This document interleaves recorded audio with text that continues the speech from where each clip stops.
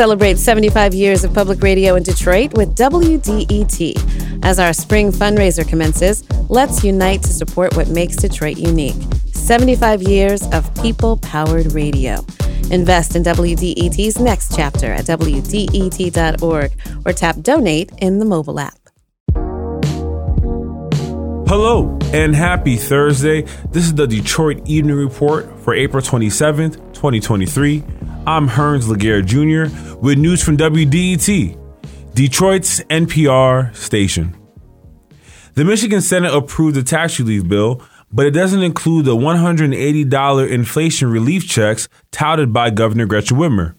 Republicans withheld the needed votes to issue the $800 million worth of 180 inflation relief checks because they said they preferred a permanent tax relief over a one-time check. Whitmer said the plan would roll back the retirement tax to save about 500,000 households an average of $1,000 a year and quintuple the working family's tax credit to provide an average refund of more than $3,000 to 700,000 Michiganders. Whitmer welcomed the bill, saying that it was long overdue. The Detroit Wayne Integrated Health Network, or DWIN, is asking state lawmakers to add funding for mental health care in the region. The officials announced a 4-point plan to expand long and short-term capacity for psychiatric patients. That includes increasing the number of beds and housing in the area by 9%. DWIN CEO Eric Doa says the organization needs $227 million from the state to make it happen. We know that this is a tremendous ask, but it is a tremendous need.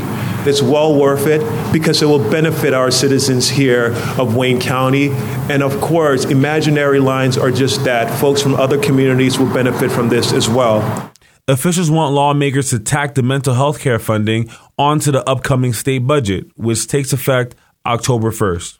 The Kaiser Family Foundation finds more than 27% of Michigan adults who need mental health treatment are not receiving care. Ford unveiled its plan to rehab the Book Depository building this week and expects to wrap up all work on the Michigan Central Station campus by early next year.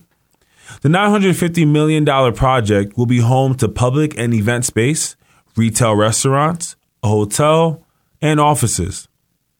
Mayor Mike Duggan has predicted that the renovations will help Detroit surpass Silicon Valley in leading the auto industry into the future.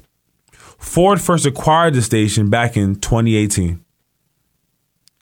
And last but not least, 5 times Grammy Award-winning superstar Janet Jackson is bringing the Rhythm Nation to Little Caesars Arena on May 24th at 7:45 p.m. for her tour titled Janet Jackson Together Again, named after her 1997 hit.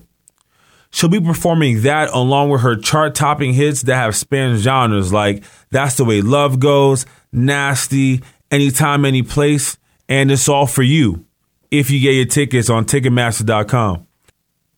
I'm telling you a month in advance so you don't scream if you miss the opportunity to see the legend live.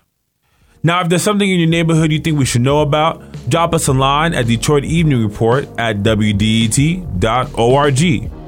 I'm Hearns Laguerre Jr., and this is WDET News. Make sure you tune in for Friday's DER. Take care.